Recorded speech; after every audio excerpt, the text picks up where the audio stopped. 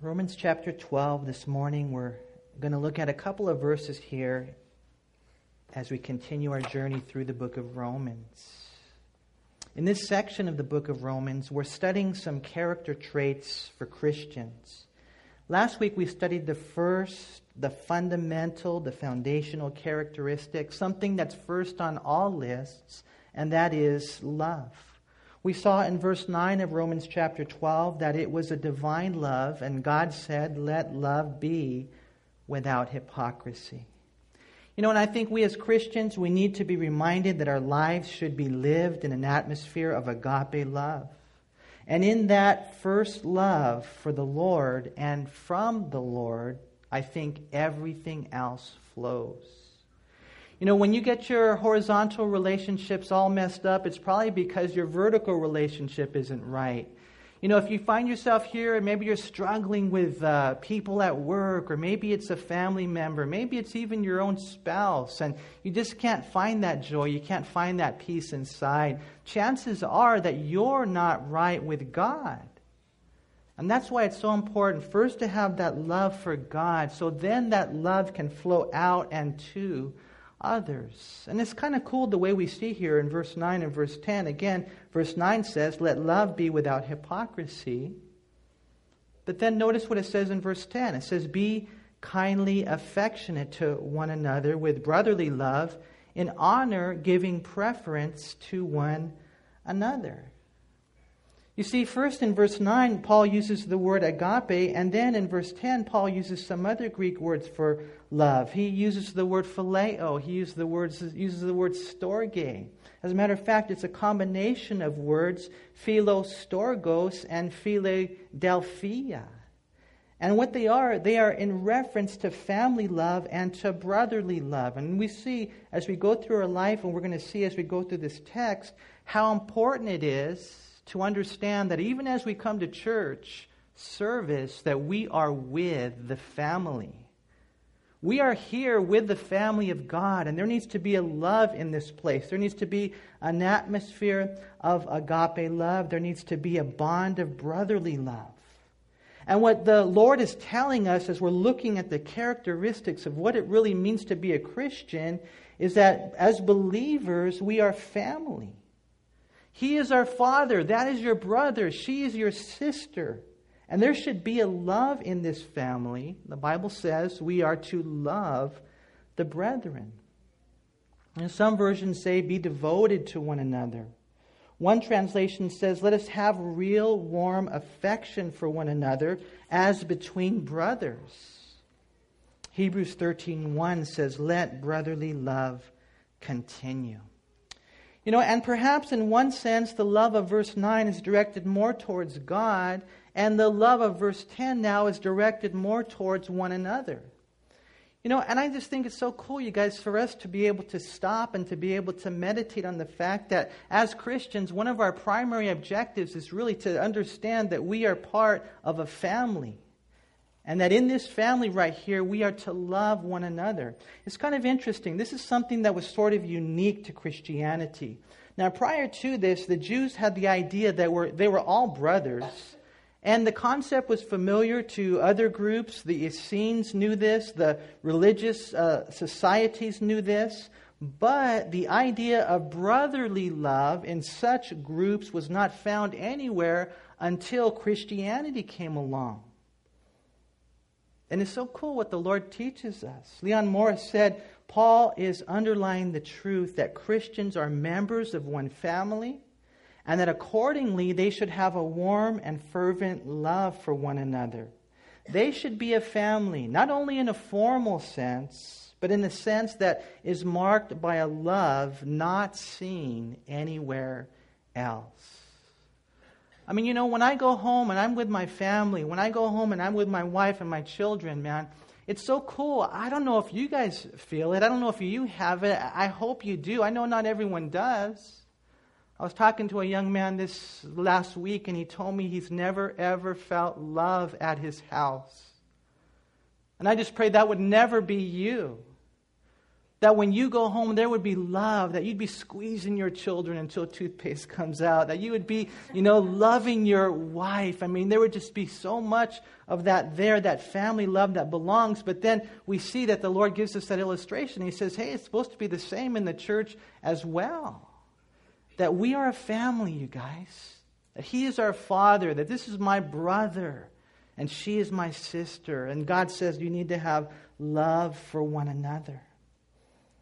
Peter put it this way in 1 Peter 1:22. He says, since you've purified your souls in obeying the truth through the Spirit in sincere love of the brethren, love one another fervently with a pure heart.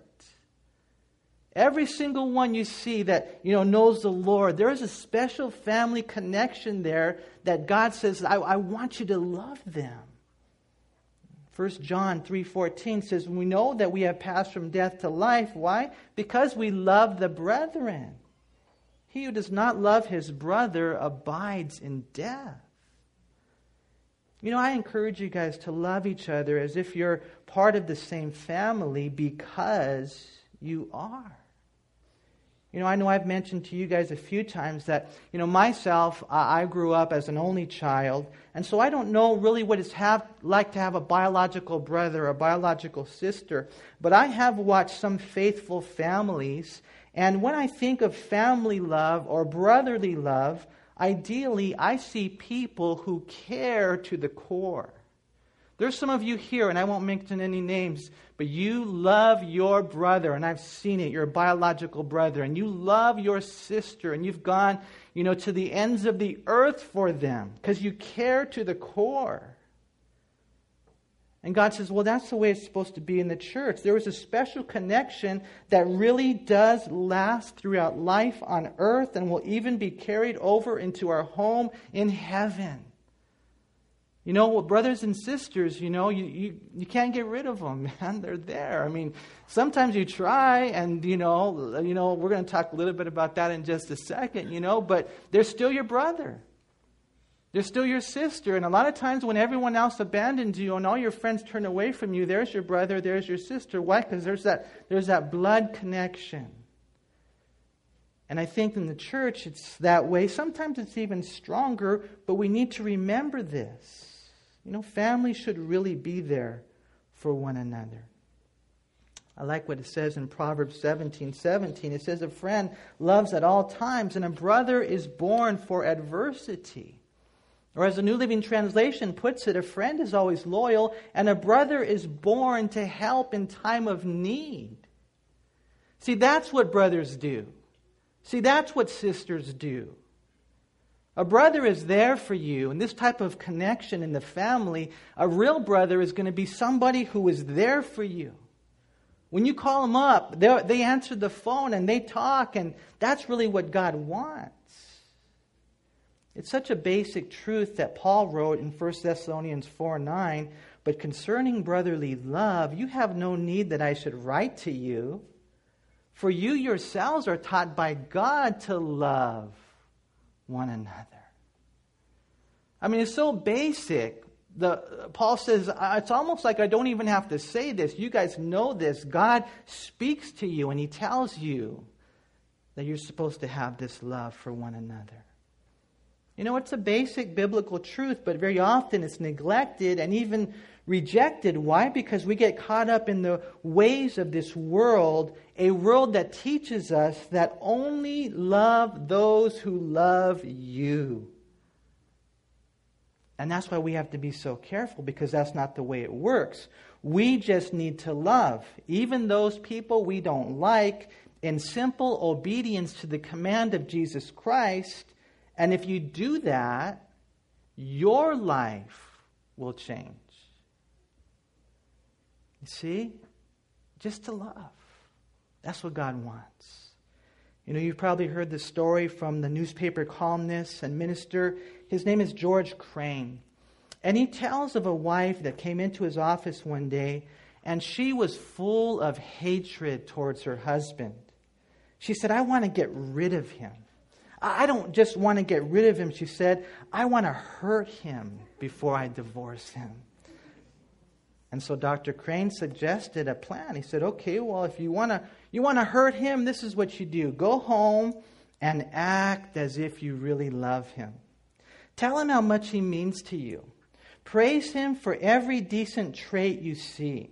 Go out of your way to be kind and considerate and as generous as possible.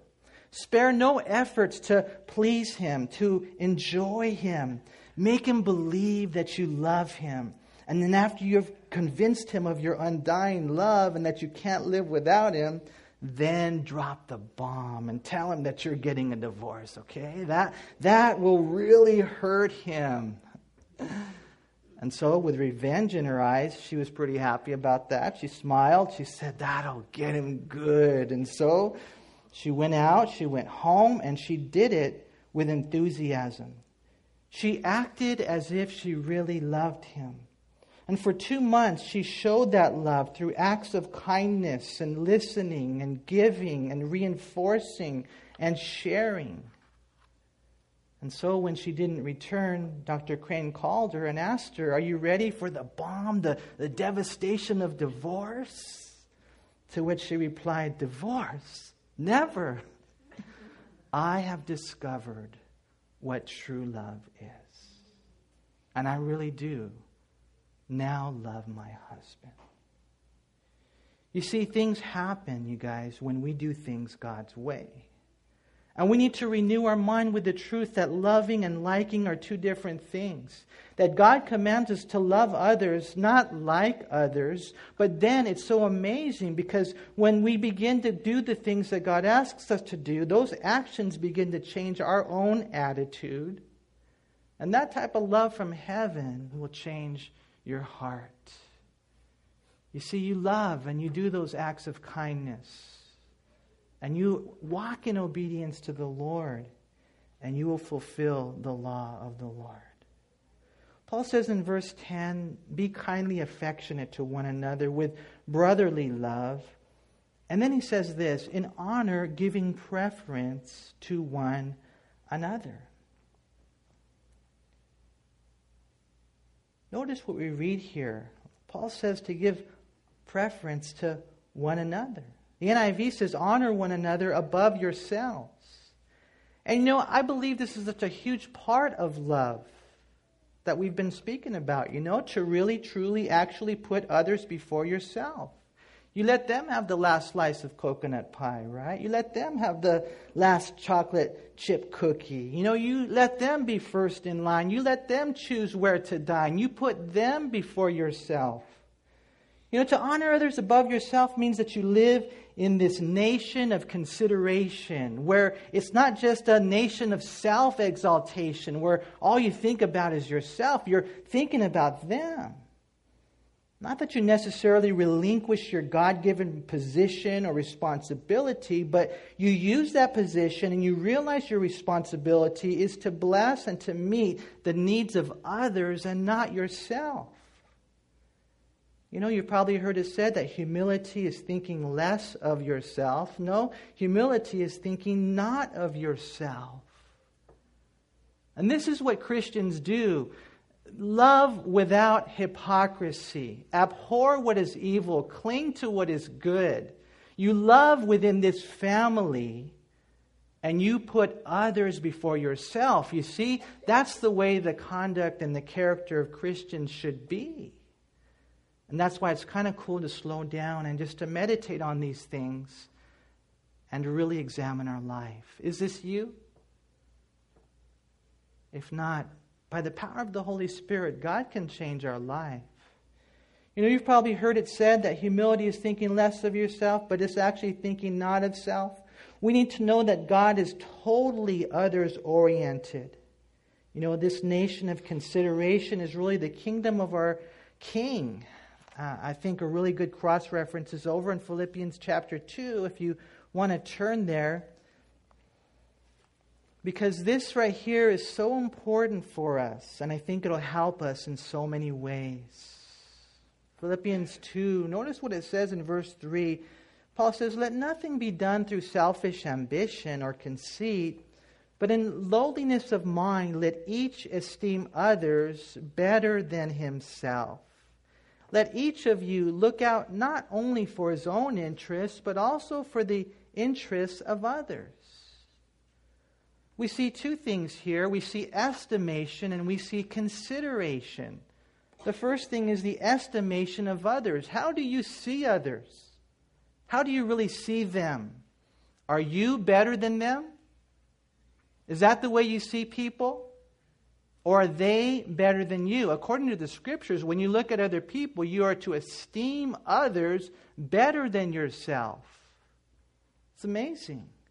You know, sometimes we hear people complain about other Christians. Hey, they think they're better than I am. They do. Agree with them. Yeah, you think you're better than me. Yeah, you know what? You are. I esteem you better than myself. It's so cool. God says in His Word, esteem others better than yourself. Yeah, you know what? I can totally understand why they would like them more than me. Why they would think that they're a better person than I am. Because they're a better teacher. They're a better preacher. They're a better maker. They're a better baker. They're a better brother. They're a better other. To the very letter, they are better. I agree with you because that's biblical. That's what God wants us to think. So many times I think we get everything backwards and we only love those whom we like. And we're living life really trying to be better than anyone else and everyone else. And God is saying, no, you got it all backwards. Love everyone, even those you don't like. And you know what? Esteem others better than yourself. That's the way you should approach life. In honor, giving preference to one another, and that affects the estimation of others, which then affects the consideration of others. Again, notice what we read here in verse 4. Let each of you look out not only for his own interests, but also for the interests of others. Now, the Greek word for look is the Greek word skopeo. And we get our English word microscope, telescope from this Greek word, which means to look at, observe, contemplate, mark. It means to fix one's eyes upon. It means to direct one's attention to. And we are called as saints to scope out, to direct our attention, to fix our eyes upon the interests of others. It's so cool. The Lord tells us how to live. Wow. How can I bless that person, Lord? And what would place a smile on that sister's face? Show me, Lord. And as you pray, you wonder, what makes him tick? What makes her click? What does he like to read? What does she need at this point in her life? And you begin to consider others. And we begin now to do what Christians are called to do. To love one another and to give preference to one another. Man, whatever you do, and I think one of the things that grieves God's heart, and I know because it grieves my heart, is sometimes I see Christians who are competing with each other and not completing each other, which is that's what God calls us to do. It's crazy. You know, I remember one time Pastor Jim told me about when they first started Calvary Chapel, West Covina. He said that they had a couple of guys on staff that had that mentality. It was like a competing mentality. And they would literally, keep track of who sold the most CDs after the Bible study. How many did you say, I sold more than you? And I just thought, man, how could God use these guys? It's crazy. I mean, that is garbage. It really is, you guys. We should be completing each other. No, you first. No, you first. You know what? No, you first. And then, man, when we have that heart, God is going to bless in a way that we won't even begin to understand. If you go back to Romans, we see this last verse here.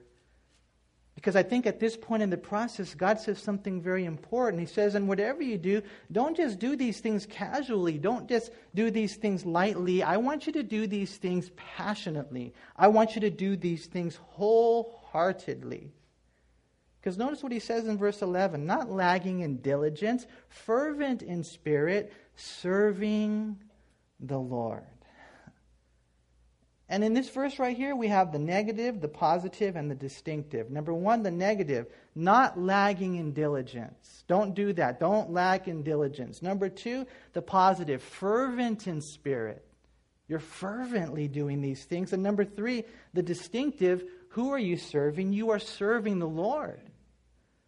Well, Manny said to do that. No, it's not Manny. You don't serve a church pastor or elder in that sense. You have to kind of trace it to the root. It's so important that you go to the root. Who do you serve?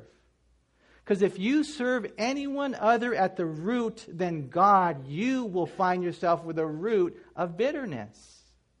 Why? Because man always lets you down. Always. I don't care who they are. They will always let you down somehow, some way. Why? Because they're just a man. The best of men are men at best. Who do you serve? You serve the Lord. See, it's so important that we don't ever forget that. You know, some see in looking at this verse right here, the what, the how, and the why. The what is that we are to do these things passionately, earnestly, zealously, and diligently.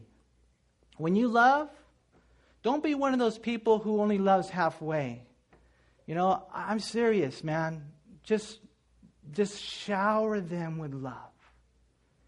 I don't know if you guys have ever been in situations where, you know, an individual comes to you and they've done things wrong, and so you're thinking, okay, I'm going to obey God. I'm going to love them, you know, and you kind of, you know, you give them a half slice of love and you think that you're doing something good, when in all reality, you are doing something bad. When you love them fervently, love them passionately, love them diligently, love them zealously, so that they can look at you and they can say, wow, God is awesome. God blows my mind. Love them the way God loves you. That's the what. How do we do this? Well, we do it by the Spirit. Where he says fervent in spirit, we're not even really sure if it's supposed to be with a small s or a big S. It might be the big S, and that means by the power of the Holy Spirit, we are able to do these things. You know, one of the things that I think can be very frustrating for us as a Christian is to hear a lot of things like you got to do this and you got to do that and you got to do this and all these things without really hearing and understanding with each and every message that we can only do these things as we yield ourselves to the Lord. And as we allow the Lord to take over, He will do the work through you. He will make you that man. He will make you that woman. The Lord will do a work. It's only by the power of the Holy Spirit. It's not by determination. You hear a study and you're like, hey, man, I'm going to go do it, you know? And then God says, you ain't going to do it.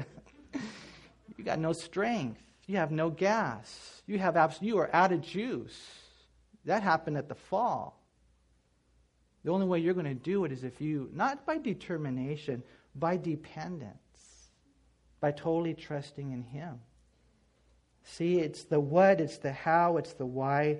The reason is because we are serving the Lord. We are not serving ourselves. We are not serving man. We are serving the Lord. God help us, you guys, not to be lazy in zeal and intensity. God help us to be zealous with knowledge.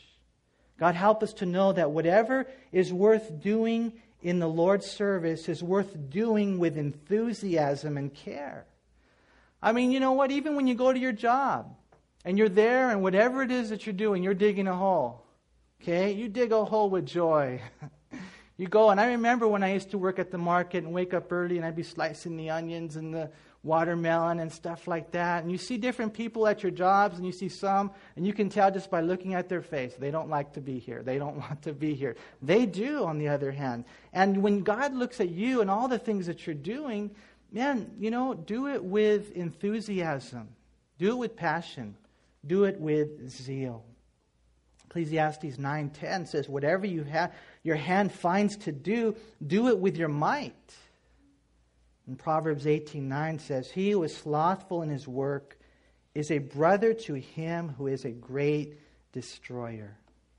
You see, you guys, this verse right here tells us all these things that we do, we want to do it with a heart that shows we're on fire. You know, is that how you're serving the Lord? If I can ask you this morning, are you going like full bore with just 110% intensity? I pray that would be your heart, because I know God honors that. He really does. There's a neat illustration of this. If you would turn to the Old Testament, over in the book of 2 Kings, chapter 13. And it's kind of a cool illustration of what it is and what a difference it makes to serve the Lord passionately. You know, I see some people in the ministry and I just see, man, they are on fire. And it's just so awesome to watch them burn. It is so cool. And I see others and I think, man, I don't know. You know, you want to kind of slap them. Hey, wake up, man. You're serving the Lord. Do this with all your might. You're a Christian, and do that with all your might. Look what we read here in 2 Kings 13. It says in verse 14 that Elisha had become sick with the illness of which he would die. And then Joash the king of Israel came down to him and wept over his face and said, "Oh, my father, the chariots of Israel and their horsemen." Elisha was a great prophet of God. He was different from Elijah in the fact that he actually was a friend to the governors, to the kings, to those who were in positions of politics. He was actually a friend to them. And, you know, when Elisha was about to die, the king, Joash, he comes and he says, "Oh, man, there goes our army." That's how much of a difference Elisha made. Elisha was able to discern what the kings of Syria were saying in their quiet closets because the Lord would show him what they were saying. Elisha was a great man who made a great difference. The king knew it. He knew what God could do through this man. He knew it. But look what happens. It says in verse 15, "And Elisha said to him, 'Take a bow and some arrows.' And so he took himself a bow and some arrows. And then he said to the king of Israel, 'Put your hand on the bow.' And so he put his hand on it. And Elisha put his hands on the king's hands. And he said, 'Open the east window.' And he opened it. And then Elisha said, 'Shoot.' And he shot. And he said, 'The arrow of the Lord's deliverance, and the arrow of deliverance from Syria. For you must strike the Syrians at Aphek till you have destroyed them.'" The Syrians at that time were the arch enemy. They were the Achilles, tendon. They were the weakness, the opposition of Israel. And so Elisha, one of the cool things about the prophets of the Old Testament is they were kind of weird. They were funny, man. The things that they did, I mean, it's just kind of, anyways, you got to read it. And so he says, okay, open the window. He gets the arrow. He puts his hands over him. He's all shooting. And he's communicating to him basically that what I'm talking about now is the context of victory. That that God wants you to strike the enemies. And He wants to give you a great victory. With that arrow, and then with that arrow shot towards the east, God was communicating to him that. And so in verse 18, though, look what happens. He said, "Take the arrows." And so he took them. And he said to the king of Israel, "Strike the ground." And so he struck it 3 times and stopped. And the man of God was angry with him. And he said, "You should have struck 5 or 6 times. Then you would have struck Syria till you had destroyed it. But now you will strike Syria only 3 times. And so you're like, well, what does that mean? God said to Elisha, "Tell Joash to take some arrows and strike the ground. I want you to hit the ground." And I'm just absolutely sure that this is what happened. King Joash is saying, this guy is weird. Here he is. He's on his deathbed. Maybe he's losing his mind. I could see maybe shooting an arrow out the window, but why does he want me to take an arrow and to strike the ground? And so you know what he did? He did it flippantly. He did it like, okay, I'll compliantly, I'll do it. He takes an arrow and he just goes like this. He hits it a few times and he says, come on, this is weird. And I know for sure that the Lord was speaking to this king, but this king was not listening. Because Elisha told him, strike the ground. And with passion, He should have struck that ground. Elisha says, you should have at least done it 5 times.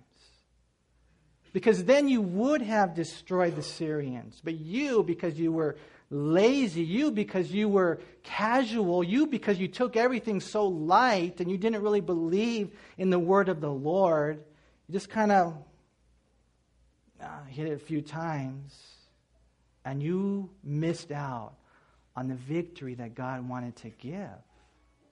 And I think for us as Christians, I wonder sometimes, you guys, I really, really wonder, man, are these people, are we taking these things seriously? Are we really taking these things seriously? Are we serving the Lord fervently? Are we doing this passionately? I mean, how about your prayer life? If I could just ask for a second, how is your prayer life? If you could describe your prayer life, would you say it's more like, hit a couple of arrows on the ground? Is that your prayer life? Or would you say your prayer life is you get those arrows and you are fighting in your prayers. You're weeping, you're crying, you are crying out. Well, that's what the Lord's talking about. If you just hit it a few times, don't scratch your head and wonder why things are not happening. You see, all these things in our life are so important. And back in Romans, the Lord says, listen, man, I want you guys to serve and to do these things, not lagging in diligence, fervent in spirit. The Greek word is really boiling over. It's boiling over. That's the Greek word. A spirit that's boiling over. And that doesn't mean you're out of control.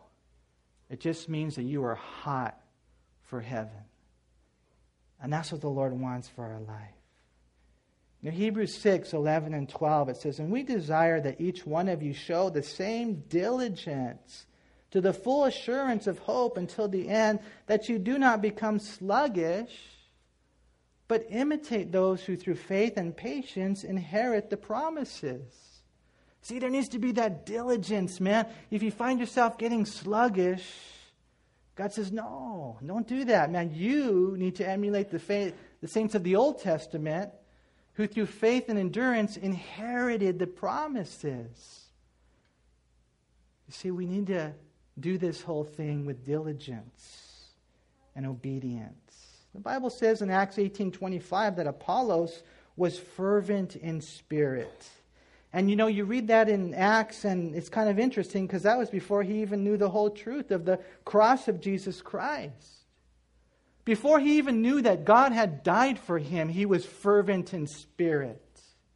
How much more so should we be fervent in spirit now that we know the whole truth, that Jesus Christ has died for me, and died for you, and died for them, and without him, they will perish.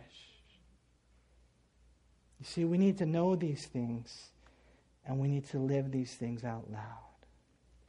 One last thing in closing. I think it's important to note that the word that Paul uses here for serving is the Greek word douleo, which refers to the service of a bondslave, whose very reason for existence is to do the master's will.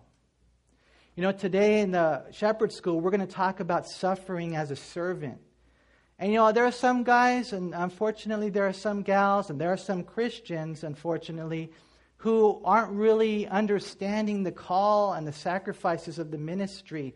And Paul the Apostle, when you look at his life, he just did so much. He went through so much. Fastings often, sleepless nights, the burdens that were upon his heart constantly, all the things that he went through. And what do? When we get a little flick of the finger from the enemy, there we are, on the couch with our thumb in our mouth, crying, oh, God, help me, I can't go on. And the Lord's saying, man, let me just show you a little bit about what Paul went through. Okay? Homeboy was in prison all the time. He was constantly beaten, constantly flogged, constantly opposed. He was a walking scar from head to toe. Physically, he was all jacked up. Did that stop him? Not for a second. It didn't. And for us, I think we need to have that same resilience. Who are we serving here, you guys? We are serving the living God. And we need to remember that. He will, by His Spirit, touch your heart if you're open, and He'll change your life. He will enable you, He will empower you and me to do the things that He wants us to do. I pray that God would help us to love, and that God would help us to live for the family, to live a life of humility, and to live a life that's lived zealously.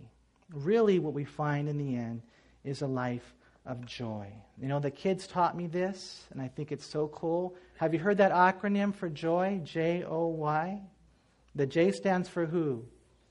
Jesus. The O stands for who? Others. And the Y stands for who? Yourself. Who comes first? Who comes second? Who comes dead last? Yourself. Let's live that, you guys. Father, we thank you so much for your word and for your love. And Lord, just the clear calling for us as Christians, Lord, to love the family, Lord God, to prefer others, honor others better than ourselves, Lord God, and to do so with zeal. Lord, I just thank you so much for my brothers and my sisters here, Lord, and I pray that even if they are going through hard times, Lord God, that they would cling to the cross, that they would cling to that cross. I know it's hard, but Lord, that's our calling. And so when these things come our way, whatever it might be, I pray, Lord God, that that would even be fuel to serve you with a greater fire. Lord, please, let us be like Paul. Let us be like Jesus. And to serve you, Lord God, in all these sufferings. Lord, we love you. We thank you. Lord, do a work in this church. Do a work in our hearts, we pray. In Jesus' name, amen.